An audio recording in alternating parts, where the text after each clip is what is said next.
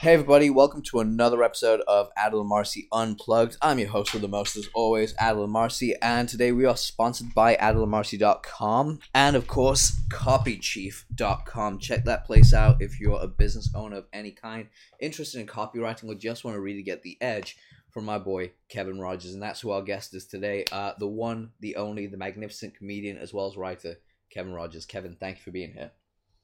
It's my pleasure, Adel. Good to be here with you, man. It's been a long time since we spoke, brother. It's been absolutely. It has. God damn. Yeah. I remember. I think the last time we spoke is when you started Copy Chief. Is that right? Yeah. Shit. That was August 2014. Really? I thought it was 2015. I'm sure. 2014. Yep. No. Yeah. We probably spoke since it started, but not much. Yeah. That's how long it's been open. Yeah. Holy crap! That's been a long time. 3 years have just gone by. 2.5 years have gone by so quickly.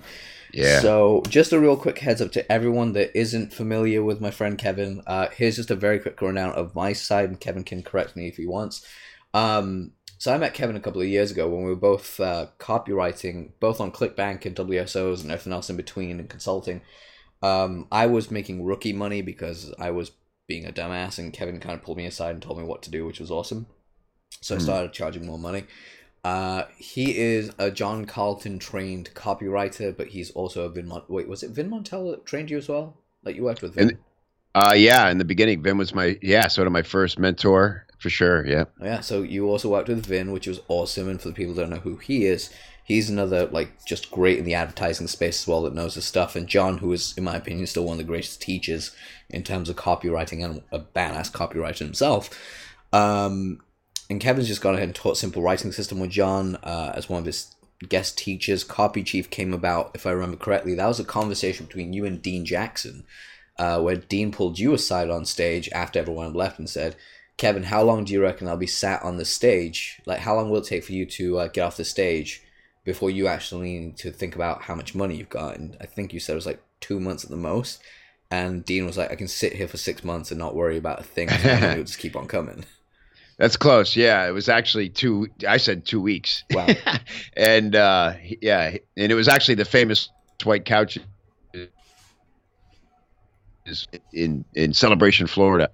And yeah, that was an eye-opening moment. And it really brought to the forefront of my mind that I've got to get my own thing going. I can't live on client work forever. Yeah, it's insane because right now I'm going through that transition right now. By the time this podcast comes out and is published, I would have actually stopped writing for clients entirely. But that transition is scary as hell. Yeah, it really is. I look back, last year, 2016, was my burn the ships year. And I literally told a few different people to stop sending me money. Wow. Which is a weird thing to do because the truth is, I was at a point in my career where it was incredibly easy money. We're talking in one situation $3,000 a month to get on a call for 1 hour a week. And to say to people, it was just that every situation had its own unique factors, and ultimately, I was aware that I was not serving the clients on the level that the standard I'd set for myself and for them. And so in some instances, it was just better for me if I had a writing partner and to just let them take over completely. And so, plus I knew mentally I had to make the leap.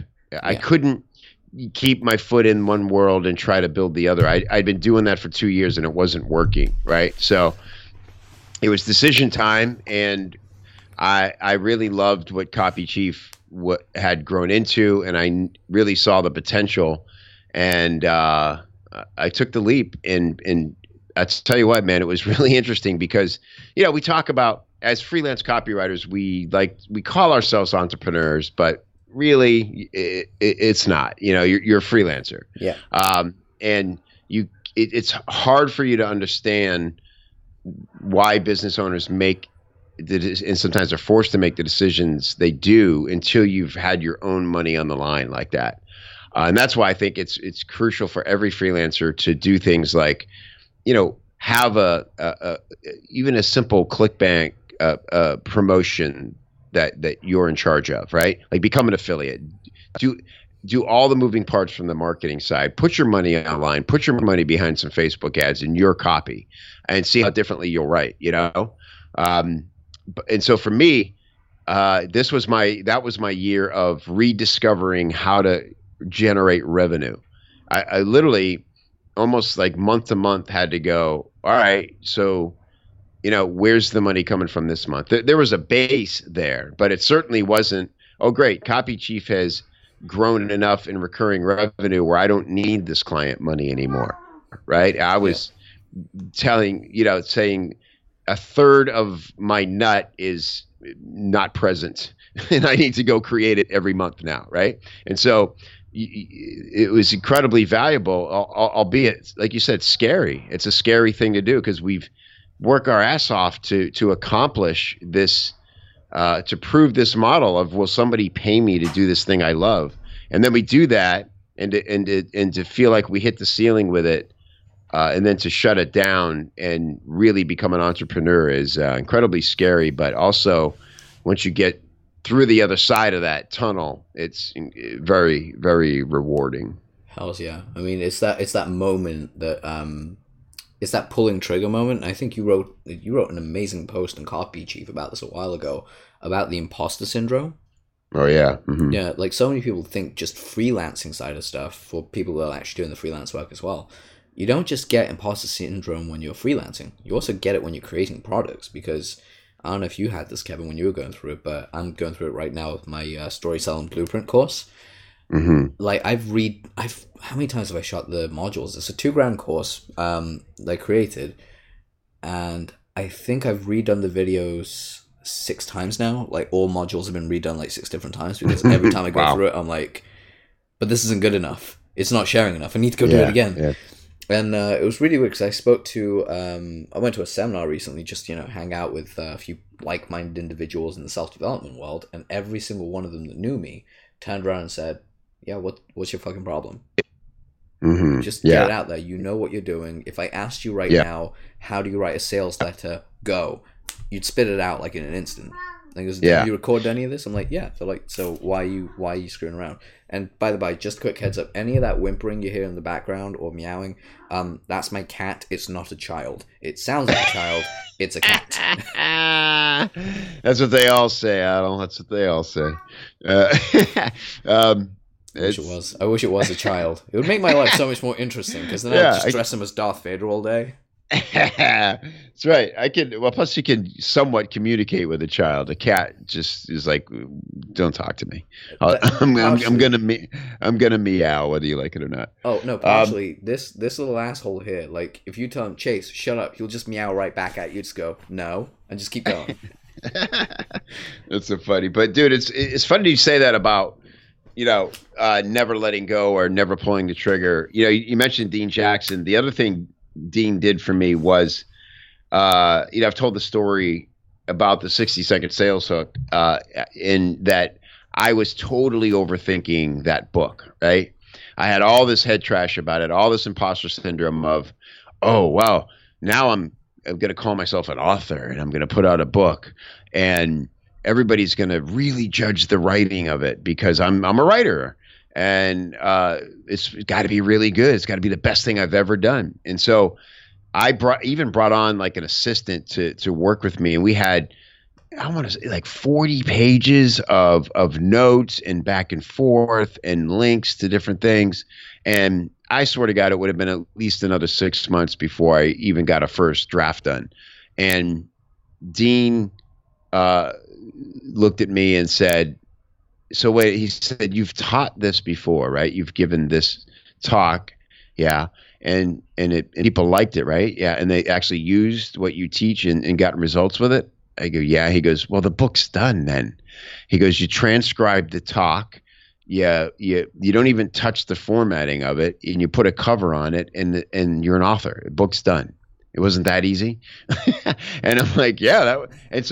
But if it wasn't for Dean saying, that's what you're going to do, trust me, just consider it a test. It's not a big deal. This isn't your life's work. It's essentially a lead magnet with a nice cover, and you're going to put it for sale on Amazon. And really, it's a gift to your list, and you're going to just see how it goes. That's all that matters. Progress over perfection. And he gave me a deadline. He said within 30 days, we're putting this book out, and that's what we did, and completely changed my life and my business. And that's what led to Copy Chief. And I have to, just for the record, credit James Shremko with Copy Chief, because he was writing the book created a new problem for me, which was now everybody wanted me to consult with them on their 60-second sales hook, and creating Copy Chief was my answer to how to do that for a lot of people and scale it. So just, as a friend, back to you, maybe, dude, like, instead of thinking this, and not saying it's not worth $2,000, but instead of having all the pressure to create a $2,000 course, maybe you just start with a simpler win that you can give people, which is like one step of the course. And once you see that resonate and get traction, then it's much easier for you to have the confidence to offer the full course. That's actually a good point, yeah, because I'm breaking up parts of it to smaller pieces.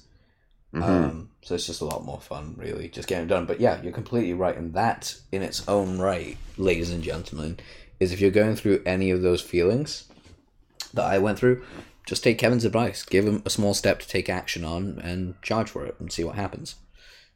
Or even do it for free. But generally, I'm kind of against doing things for free as much. But, give something of value to people and see what the reaction is. Always helps. Now, with that being said, there is something that I did want to jump into, and it very, very much crosses the boundaries of copywriting and writing in general, and that is being a stand-up. Mm-hmm. Because you started out as a stand-up comedian. Right. And now you've kind of gone back into it. You've got your voice back, and you're never letting it go. And I think you've got like a stand-up group as well down in Florida that you guys will meet up and do stuff. So I guess my question really here is, stand-up and copywriting, what would you say is the biggest difference and the biggest similarity between the two? Well, if I had to choose one for both, start with the, let's see, the similarity. The biggest one is that you are talking to people and with people and not at them. Like, that is when we're talking about why they work. For me, there's some comics who can make it work when they sort of talk at the crowd. It's almost like it's like a rant, that works. My style, in what I know also works with copywriting, is that it's very much a conversation. Yeah. I was just saying to John Carlton on a recent podcast that one of the things I've discovered now that I'm back in comedy after a decade away from it, is that, a comedy club audience, whether it's, I literally performed for 5 people last night, and it was great. How can it be great for 5 people? And I've performed recently for 2,000 people. And congratulations. Thank you. And the situation is the same. A group of strangers come together to form one personality, and just like a conversation with a stranger in real life, sometimes that conversation is totally awkward and stilted and you just can't seem to get it going. And other times it's like instant chemistry, new best friend, and you can't stop each other from talking and sharing. And so in the best situation, that's what it's like. And in the worst situation, that's what it's like. But it's always, to me, like a private, personal conversation between 2 people. So that's pretty amazing. So that's how they're similar. How they're different is that it's, I have to say, it's the live aspect, the immediate feedback. And the fact that you're in a room together. So with stand-up, they're sitting right in front of you. You can see their faces. You can hear their reactions. You're hyper aware of everything going on in the room. With other formats like podcasting, for instance, or with certainly with a sales letter, you're sort of acting out that conversation in the letter, but it's one-sided. And so the key to engaging people in that conversation is anticipating how they'll feel and react, almost playing out their role for them by asking little questions or writing little asides as if it were a conversation. But of course, we'll never know until someone else consumes it and reacts or doesn't react to it, whether it was effective. Yeah, that's quite true. And again, I have to agree with you. The live aspect of comedy is incredible. I mean, do you mind if I actually share one of my tips, or one of the things I've picked up as well from a similarity perspective? Sure, yeah. So the one of the things I've found performing again, because again, I just went back on stage August. I'm going to be booking another show soon, just to get my feet wet. What I found was that when you get on stage, it's the similarity is that I get the same fear as when I run a new campaign or if I send in a letter for a client. That same rush of anxiety is in, okay, I'm on stage, I'm in front of people, okay, I've mailed this in, how's the client going to react, how's this going to run? So I have the exact same thought. That's a similarity for me. But at the same time, I'm not saying that's a bad thing. In fact, for me, if I don't have that, I kind of don't do well. I've noticed, like, it's when I have that weird anxiety that my stuff works, because for me, the way I look at it is fear or anxiety is a feedback. So it keeps my brain working sharp. So that's like a big absolutely. one. That's the one that comes for me. It's a great one. And, I used to say, people would always ask me after, when in my first stand-up career, I'd been in it 7 or 8 years, and they would say, do you still get nervous when you go up there? And I'd say, only on the good gigs, right? And because the worst thing is when you don't care enough to get nervous. You know what I mean? It's the Holiday Inn Lounge on a Wednesday night, and there's 8 people there, and you just. I will say though, now that I'm back this time, and it's so different, and part of the joy of it now is that it's not a reflection on my entire life anymore, right? When I started comedy at 18 and was on the road by 19, and then, I'm 25, 26, and I've been doing this 7 years, and I'm kind of burned out. When I can't get nervous and I can't muster up the energy to care whether 20 people at the Holiday Inn in Macon, Georgia think I'm funny or not, I know that it's time to maybe move on, because it's actually was probably like a defense mechanism for me not to care, right? Because I had nothing else going. Now, comedy is like a treat for me. I have to give it special attention, and it takes a lot of sacrifice for me and my family. It takes like 3 or 4 hours to go do a 10-minute set on a Thursday night, right? I got to get to the club, and I got to, all these things, and I got to sleep later that day than I normally would, and it's very disruptive. So for me, even if there's only 6 people in the crowd, I'm going to make the most of it. And even if they don't like me, it doesn't ruin my day for the next day, because it's just a privilege to get to do it. So that's a real difference. But it's a great point about feeling nervous. It's like nerves mean that you cared, right? You cared about the work, and without that, I don't think we can do great work.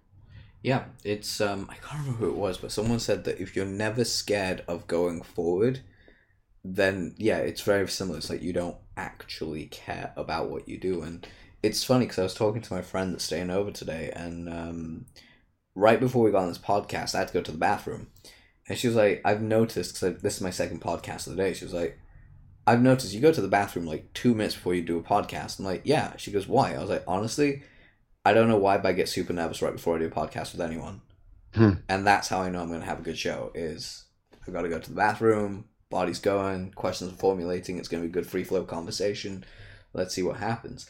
And especially something else, just I think what's a big difference for you particular is you're no longer that 18 to 25-year-old kid anymore. Like, you got a lot more experience. You've now got better stories.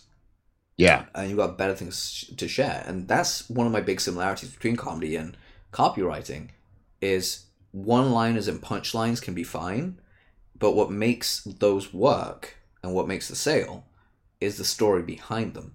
Mm-hmm.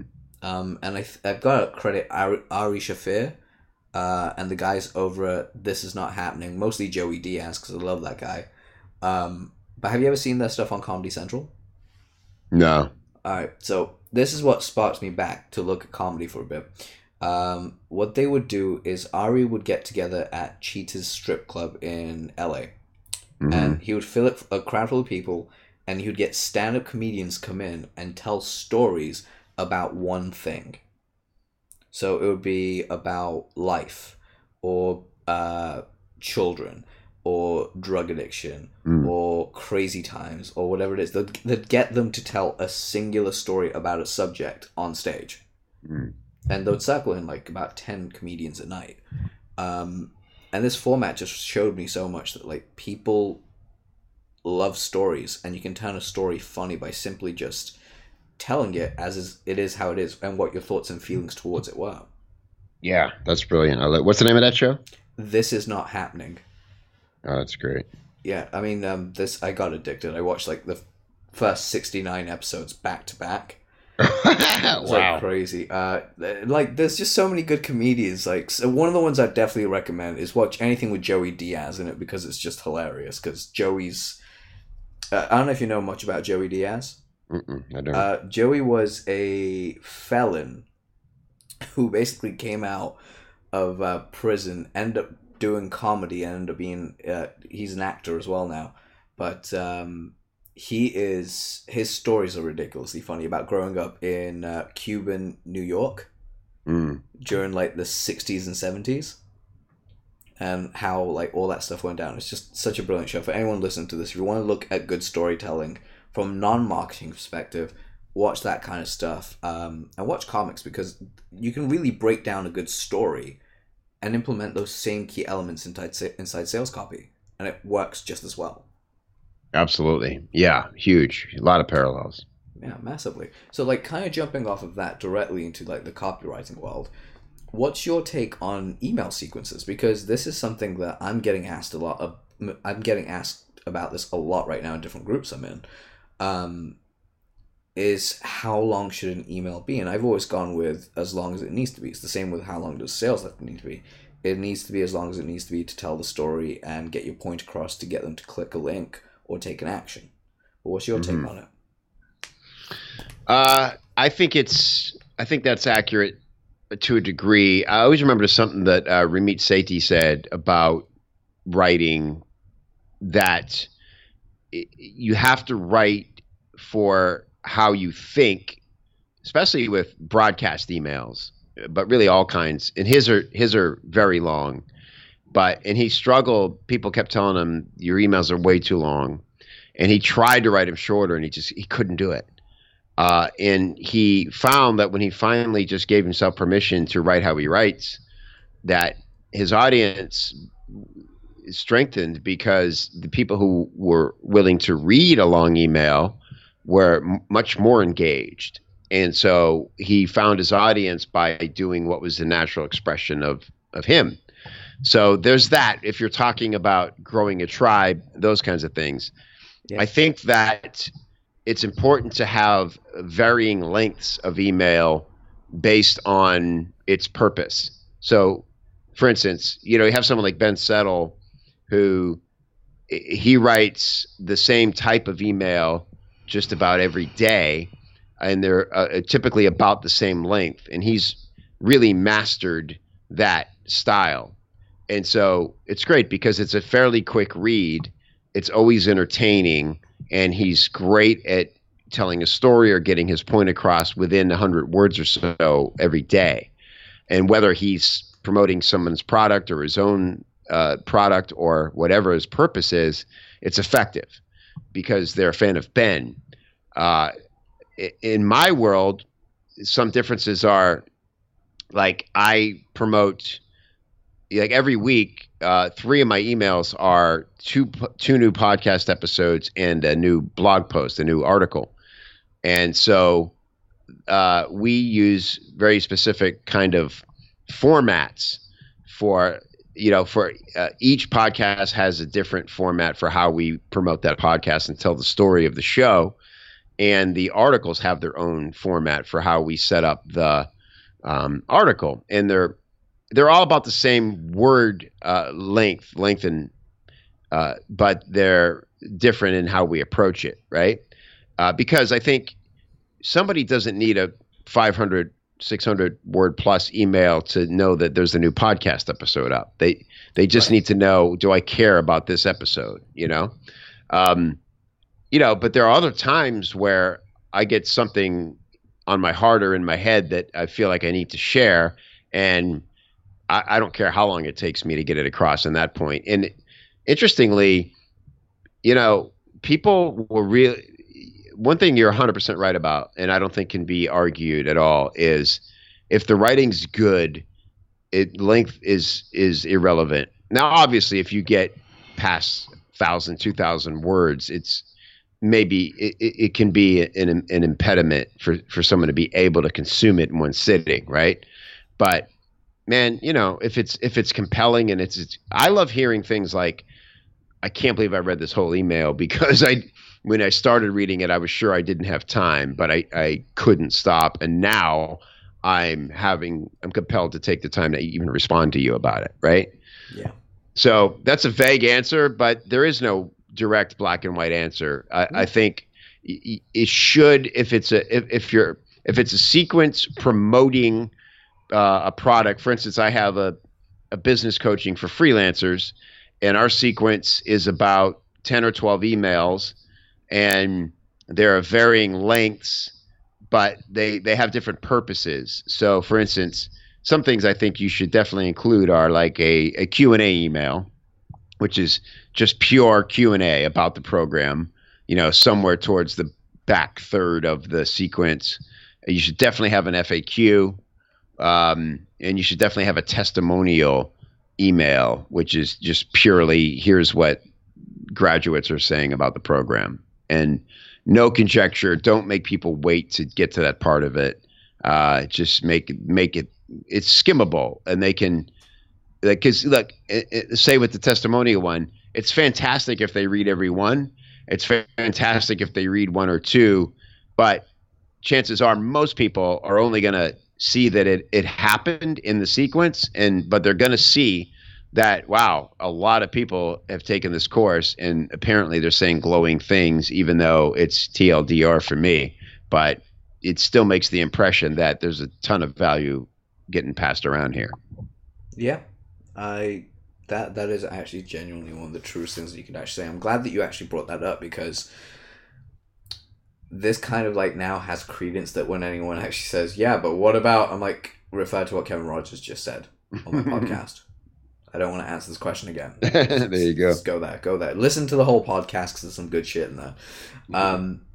But kind of like jumping off of that as well, because again, just going back to the book that you wrote, 60 Second Sales Hook, that's still available for purchase, right? It is, yeah. It's where can people go get that? So they can go to Amazon if you want a paperback, if you like paper, I do. Yeah. You can get it there for $4.99. Of course, I prefer that you go over to copychief.com, and if you it's a little funny now, because the first thing you'll see if you go there, if you've never been there before, is an offer to join the wait list to join Copy Chief. And once you do that and go back, you'll see the link to the book, or you can go to copychief.com/blog and start reading free articles, and you'll see an option to get the book there.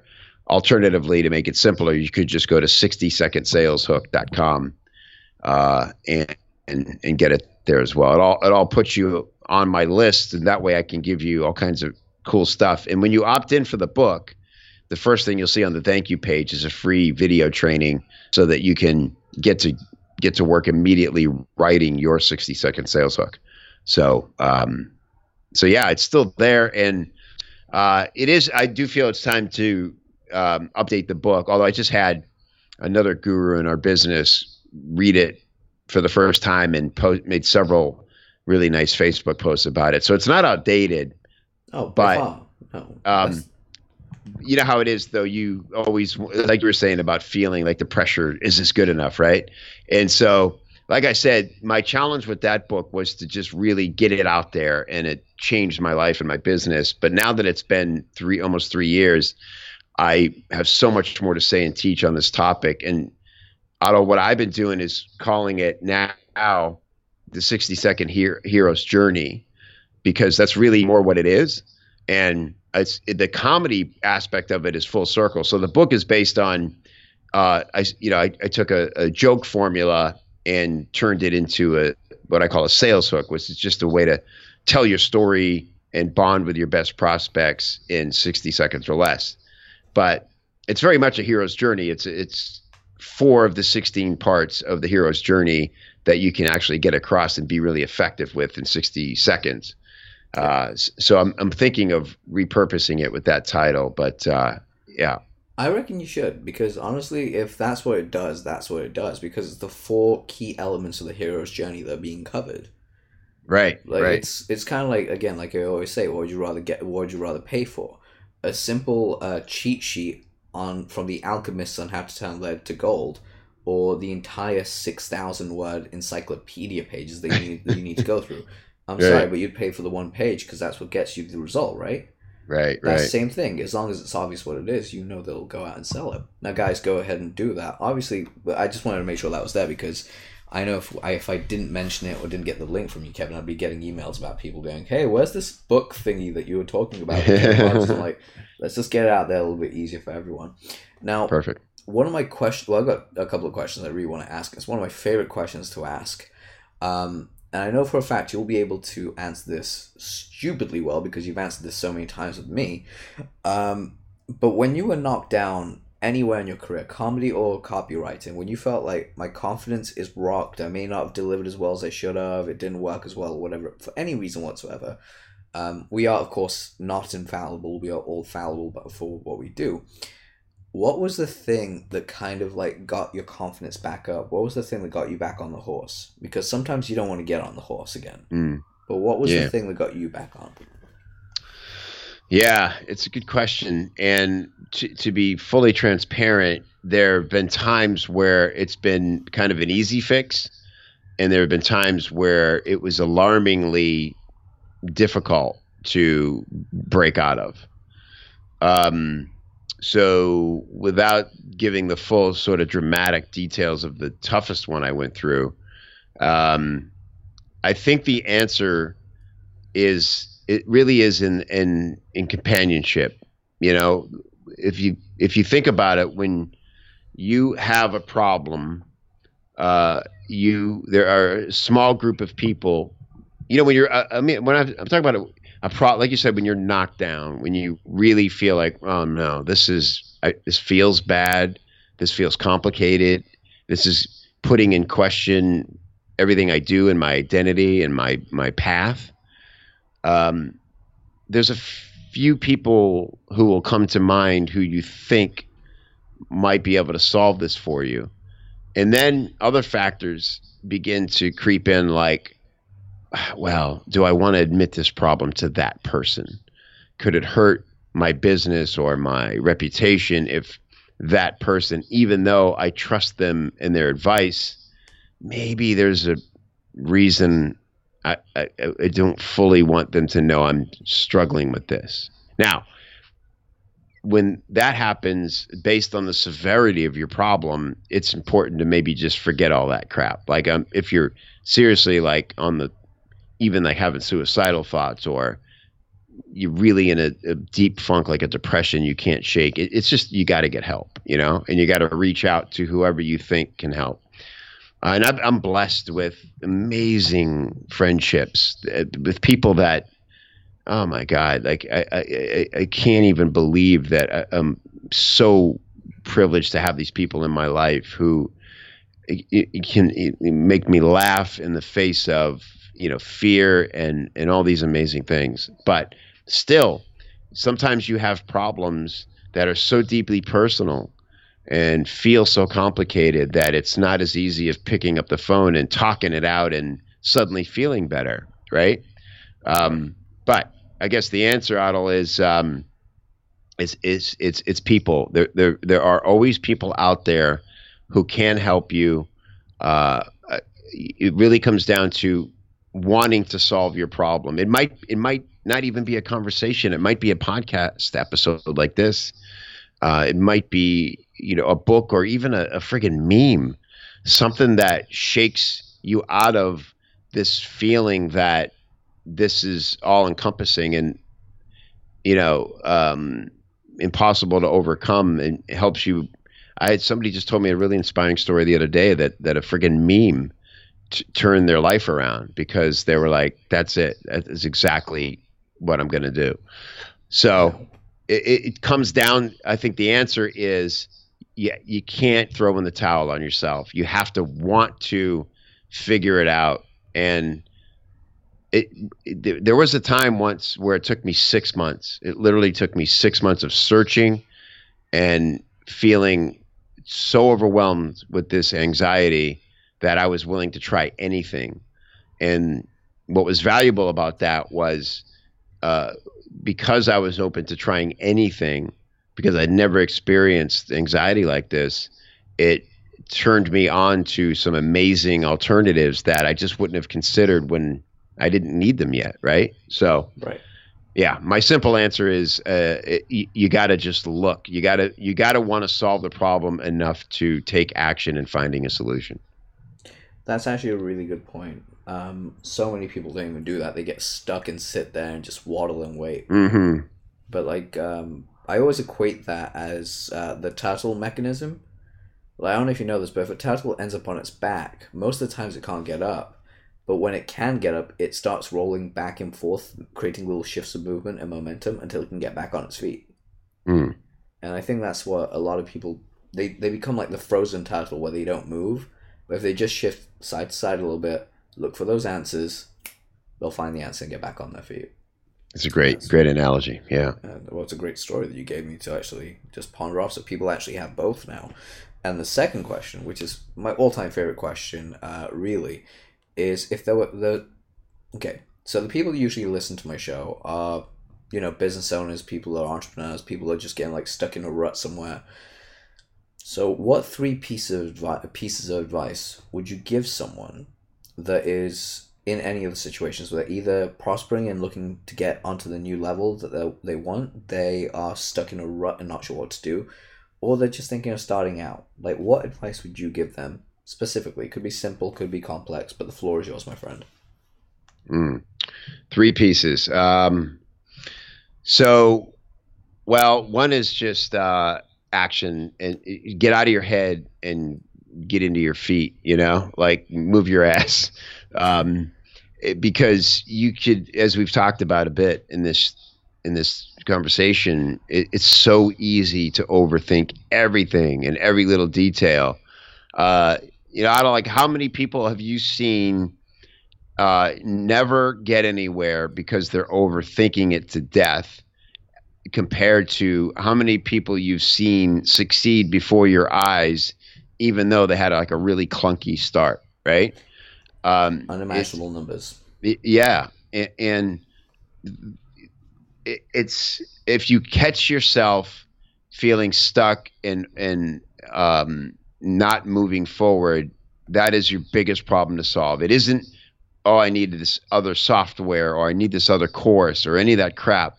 It's you've got to find a way to get, what John Carlton always says, get over your bad self and get moving and prepare to fail.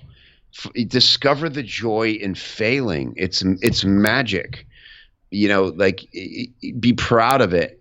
And I'll tell you something, let me bring this home for you. If you're listening to this and realizing you are overthinking, you've got your whole identity wrapped up in your immediate success.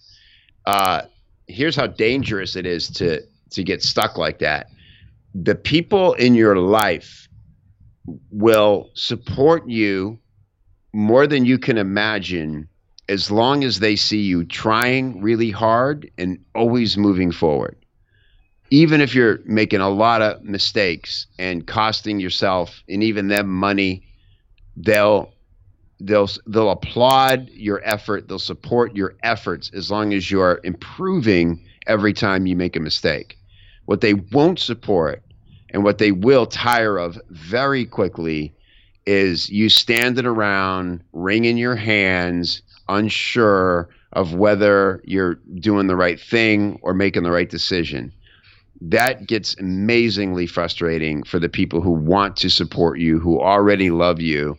And in the relationships I've seen end and fall apart and go up in flames, in almost every one of them, and I'm talking like friends who have been through divorce and things like that, there was always a factor of one of the parties had big dreams and big ideas and was shit for follow through. And like I said, there's a very distinct pattern of, I'll give you the first one. All right. Yeah, you changed your mind. Let's hear about the second one. Okay, good. Hopefully you'll follow through on this one. Here's the fourth and fifth one, and you never did anything with the first three. That people can't deal with that. We are as human beings meant to keep moving forward, traverse the land, discover new things, learn from your mistakes, and persevere. And when people see you not doing that and sitting around getting lazy or giving into overwhelm, they'll naturally move on to somebody more attractive. Yep, that's actually, again, truth. And just to add to that as well, if you don't mind, but like, I genuinely think you and I would not be friends if all I kept doing was bitching and moaning about how stuck I was all those years ago. Yeah, I think that's any relationship. Yeah, true. And I consider you, like, even though you and I don't speak, I still consider you one of my close friends. I'm like, if someone goes, all right, what's your relationship with Kevin like? I'm like, Kevin's a good friend. Yeah. I'm just like, dude's a great guy. Go talk to him, you know. And that's the thing I love about what we can do is you can email me and I can email you practically any time, and we know we'll respond to it. We just know that there'll be a response there. Right. Whereas if the emails, again, just touching upon the same point and highlighting it, is if all I kept emailing you, all you kept emailing me was just like, hey man, so I've got this idea about Copy Chief and I'm thinking about launching it, but I don't know what I should do. All right, Kevin, you should totally do this, this, and this. I think that'll be a great idea. People will buy it. All right, awesome. 2 weeks later, hey Adel, so the next thing about Copy Chief I'm really thinking about is this. Have you done the other thing? No, that thing didn't work out. I've just got to go do this other thing. Did you test it? No. Did you email your list? No. I know you didn't email your list because I'm on your list. Yeah, but I was thinking this might be better. Unless it's an actual, genuine, real life, better than other thing, It gets boring so quickly that I swear to God, it would just become one of those things where me and Kevin would be like, all right, dude, just launch the damn thing. I love you as a brother, but freaking launch the damn thing. Yeah, it's so true. And then, yeah, man, and people, it's where, and the other thing I'll add to that is try to resist the need to validate every friggin' idea that pops into your head on Facebook, right? Like, I did a talk about this that I'm pretty proud of. It was actually the 100th episode of my podcast. I rebroadcast the talk, and it was about finding your voice. And part of it was, man, like the minute, if you get an idea that excites you, like literally causes you to vibrate, and the very next thing you do is open Facebook and say, I just had an earth-shaking idea, and here it is, blah, blah, blah, blah. Well, now guess what? It's not yours anymore. You just gave it up to the union. And I'm not talking about somebody stealing it. I'm talking about somebody pissing on it or not responding to it. And then suddenly you're only thinking about the idea in the framework of how people responded to it, but it's not even formulated yet, right? You didn't do anything with it. All you did was have an idea. Those are easy. But the way to vet an idea is to keep it to yourself and let it see. Is it still there the next day?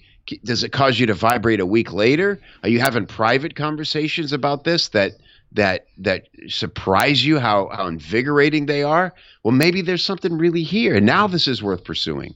Let it be an organic process rather than a reason to post and get a little bit of attention for 2 hours on Facebook. That's robbing you of what might be your greatest inspiration. So let things be internal, like sit in silence with things and find out, force them to validate themselves to you that way, not on social media.